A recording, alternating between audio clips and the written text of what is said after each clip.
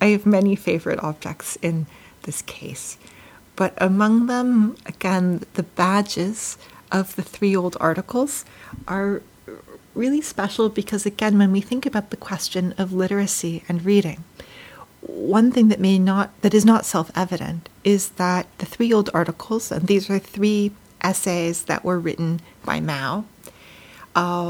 They are Serve the People, which was written in 1944, in memory of Norman Bethune, and The Foolish Old Man Who Removed the Mountains, and the latter 2 written in 1945.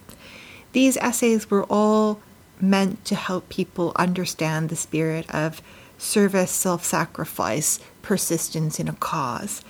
And as part of a campaign of literacy, something called the Read Every Day movement, which happened later in the Cultural Revolution, these texts were used as primers for children in grades 4 through 6.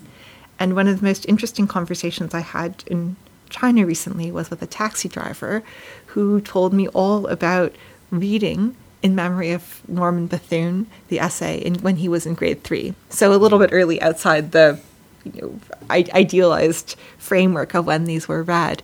But the first thing he wanted to know when I said I was from Canada was if I knew of Norman Bethune, and I said yes, he was an alumnus of the university in which I teach, and he was so excited, and then began to say, I remember learning to read from this essay in memory of Norman Bethune.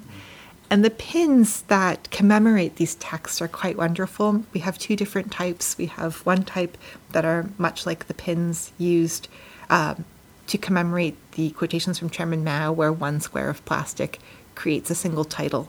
But we also have a number of badges where 3 little pieces of plastic are glued together to create an image of all 3 of the titles, with one of the titles inscribed on the top layer, telling us which one. And as luck would have it, Mark Gain collected more than one of each. So we have the sets with 3, one of which has in memory of Norman Bethune on top, one has Serve the People, and one has The Foolish Old Man Who Removed the Mountains.